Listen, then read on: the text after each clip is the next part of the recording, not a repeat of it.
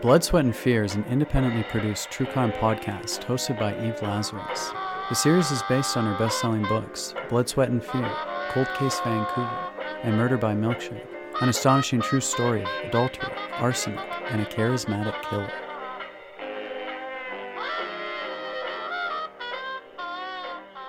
I'm Eve Lazarus, and you're listening to Blood, Sweat and Fear. It's the story of Inspector John Vance, Vancouver's first forensic investigator. While Vance worked for the Vancouver Police Department, he was often asked to work on cases all over British Columbia and up into the Yukon.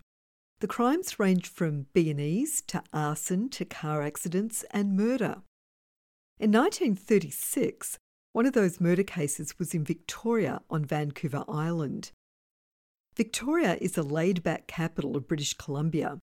The city is known for its stunning ocean views and fabulous gardens, but it's also renowned for its ghosts. Victoria has the distinction of being the most haunted city in the province.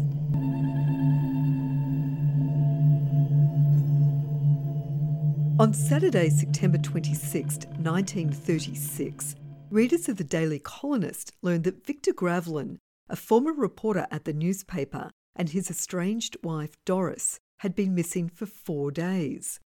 Police, the article said, would be conducting a search in the Oak Bay area where the couple was last seen. Victor and Doris married in 1929 and separated less than 6 years later. They had one child, a boy named Robin. On the night she disappeared, Doris had been at her job as a home care nurse to a woman who lived on Beach Drive. She told her employer that she was going out for a walk but wouldn't be long. She was actually going to meet Victor, who was back living with his parents. He was desperately trying to get Doris to take him back, and she'd agreed to talk to him about a reconciliation. She never returned from the meeting.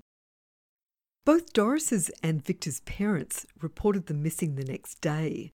Victor's mother told police that his son had been released from hospital about 2 weeks before and was convalescing at the time of his disappearance. Victor was well known in Victoria as a man who couldn't handle his booze and was a nasty drunk. He'd worked on the sports desk at the Daily Colonist for 10 years and left, or more likely was pushed out, at the end of 1934.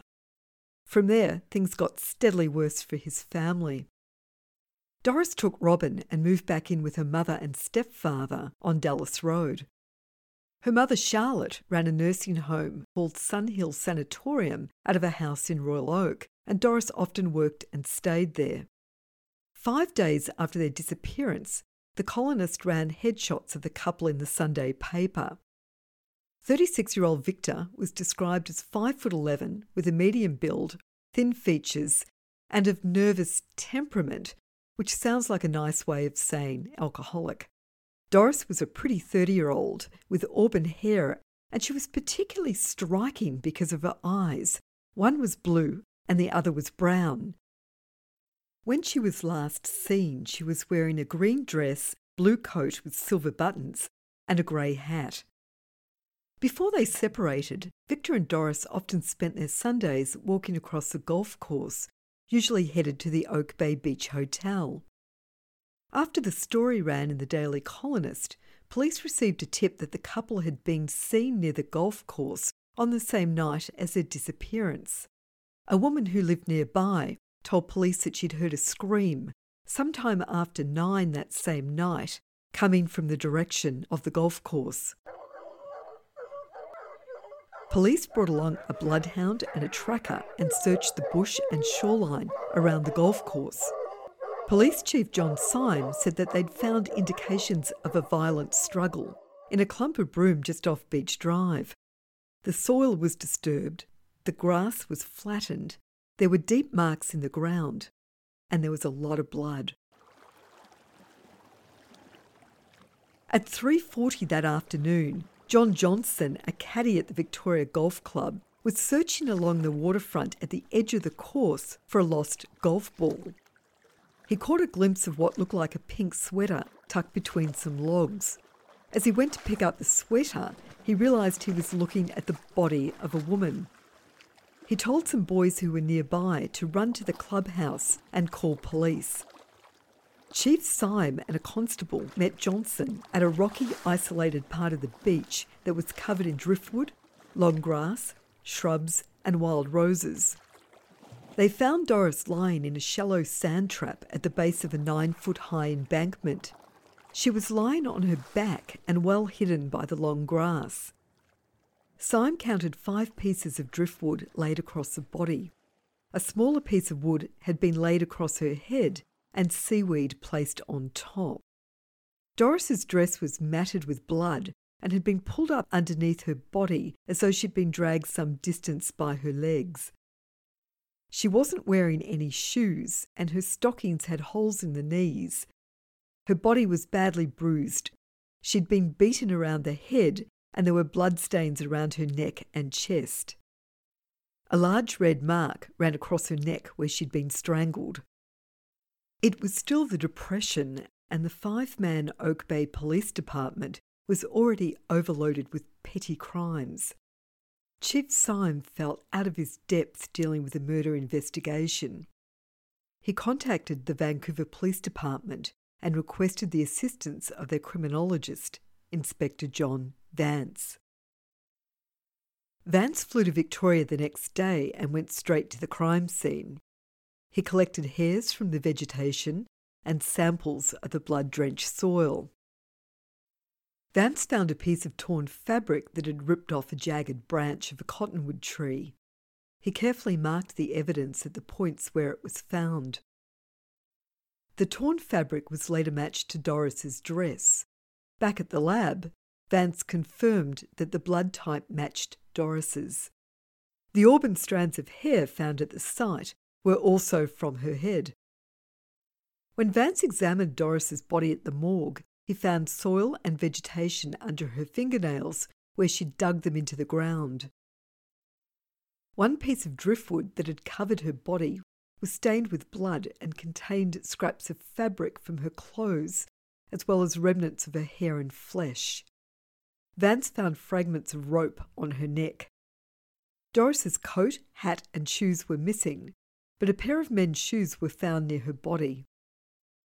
Police issued a warrant for the missing Victor Gravelin, naming him as a suspect in his wife's death.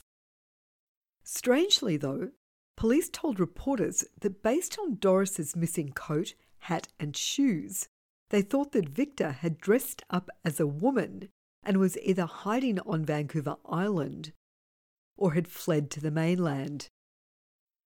Except for the article about the couple's disappearance and a second story when Doris's body was found, there was nothing reported in the local paper about the police investigation. Even though Victor hadn't worked at the Daily Colonist for over a year, it's quite possible that the newspaper was protecting one of their own from public scrutiny. Several police forces, the provincial police, and even a Boy Scout troop were involved in the search for Victor, but it would be another month until he was found.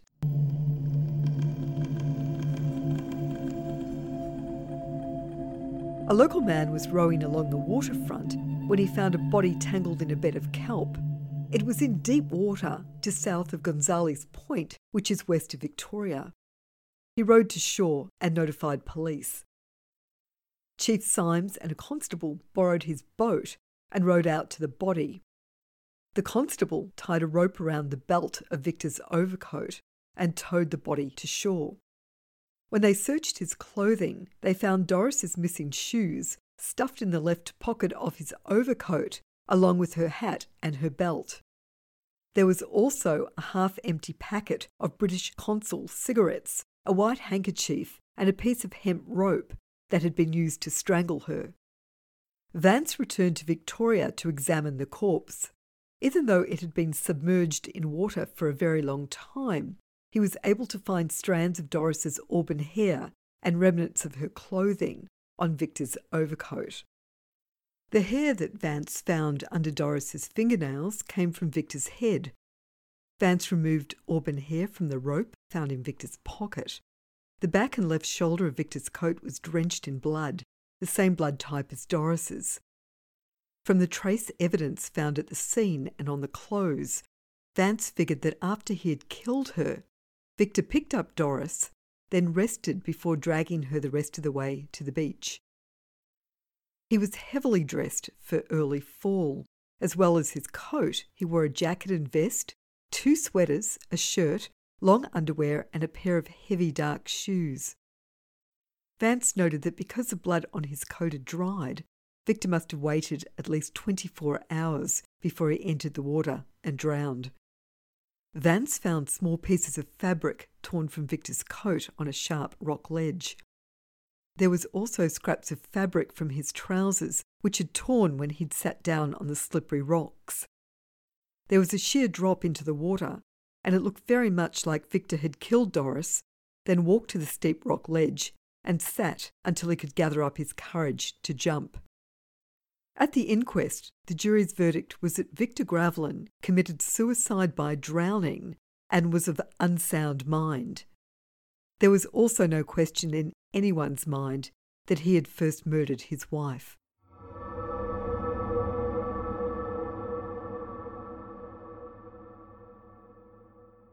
The first recorded sighting of Doris happened shortly after her death.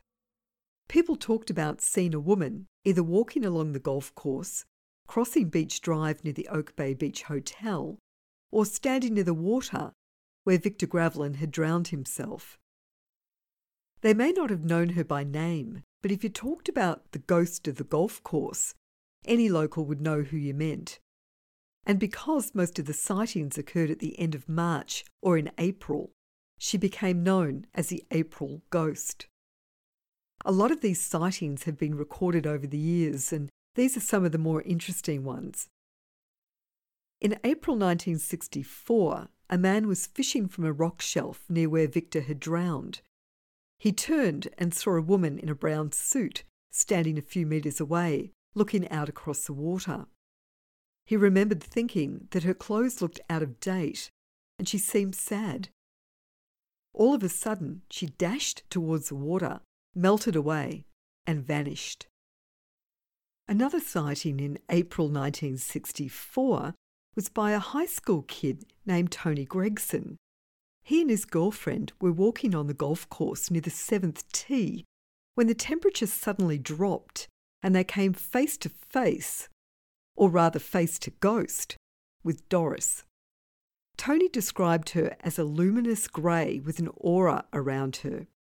He said there was no way you could mistake her for a living person. As she moved along the beach, the kids noticed that her feet seemed to pass over the pebbles without coming into contact with them. According to Victoria ghost law, couples that were engaged and saw the ghost broke up shortly after the sighting. The conclusion drawn was that Doris was not a fan of marriage. In March 1972, 35 years after Doris's murder, a couple of University of Victoria students were walking on the golf course. Patrick Dunne, now a retired university professor, historian and writer, said it just suddenly appeared and he described it as white, soft, luminous and regular. I didn't know anything about Doris Glavin and the murder and the investigation or any of that at the time. My girlfriend Fiona and I, Fiona lived not too far from the golf course, and on March 12th, 1972, 47 years ago, I just counted, we went out for a walk about 9:30 in the evening. We were both students at the University of Victoria. Fiona suggested we walk over towards the beach, and looking back, I see it was probably the 5th hole of Victoria Golf Course. And we were walking northeast along the golf links, and Fiona was startled and she was apprehensive and pointed up on the hill. Fiona described it initially as almost like a Christmas tree shape, or later a classic image of a woman in a long gown, and it was glowing white and luminous on the top of this hill. And we both felt a compunction just to turn around and walk away from it rather than go and explore what it was. And I kept looking over my shoulder, and I could see it still there. And when we got back to her home, I said, I think we probably saw greenskeeper's tool shed. So we went back the next day, and there was nothing there. And soon after, I was talking to a local journalist, Ed Gould. And Ed, who wrote local history books, he also belonged to the Victoria Psychic Society. And he said, oh, you've seen the, I think he called it the Easter Ghost. So he interviewed me, and Fiona, who was, I don't know how he persuaded her because she was quite skeptical, but he interviewed her. And then the story appeared in the local newspaper to our embarrassment. So we didn't know about the ghost at the time. And alas, nor did we realize courting couples, to use an old-fashioned expression, we were, very much a romantic couple, that their relationship is doomed. We might well have married had we not seen the ghost. But, having said that, Eve, the image is still fresh in my mind. I wouldn't say it was maybe it was a life-changing image because we didn't get married, but, I could still replay that evening, the dark green of the grass and the inky dark of the sky, and this luminous white thing was so incongruous. In 1982, 3 teenagers were driving along Beach Avenue around 1 a.m. when they saw a woman in a long white dress glide across the road in front of them. They thought they were going to hit her, and then she just disappeared. Sightings of Doris's ghost were always on a weekend and almost always in 2 specific areas.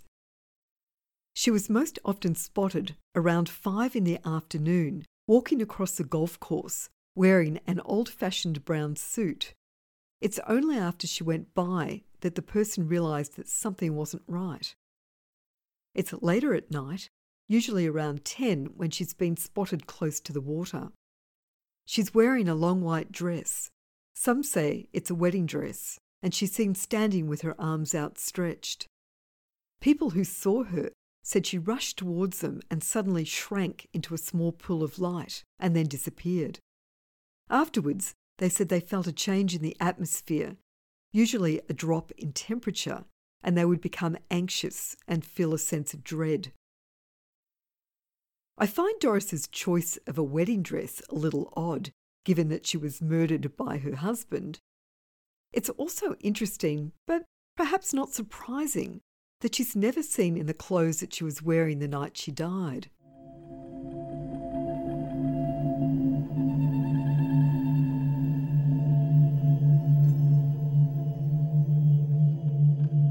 After the deaths of his mother and father, young Robin Gravlin was adopted by his maternal grandparents.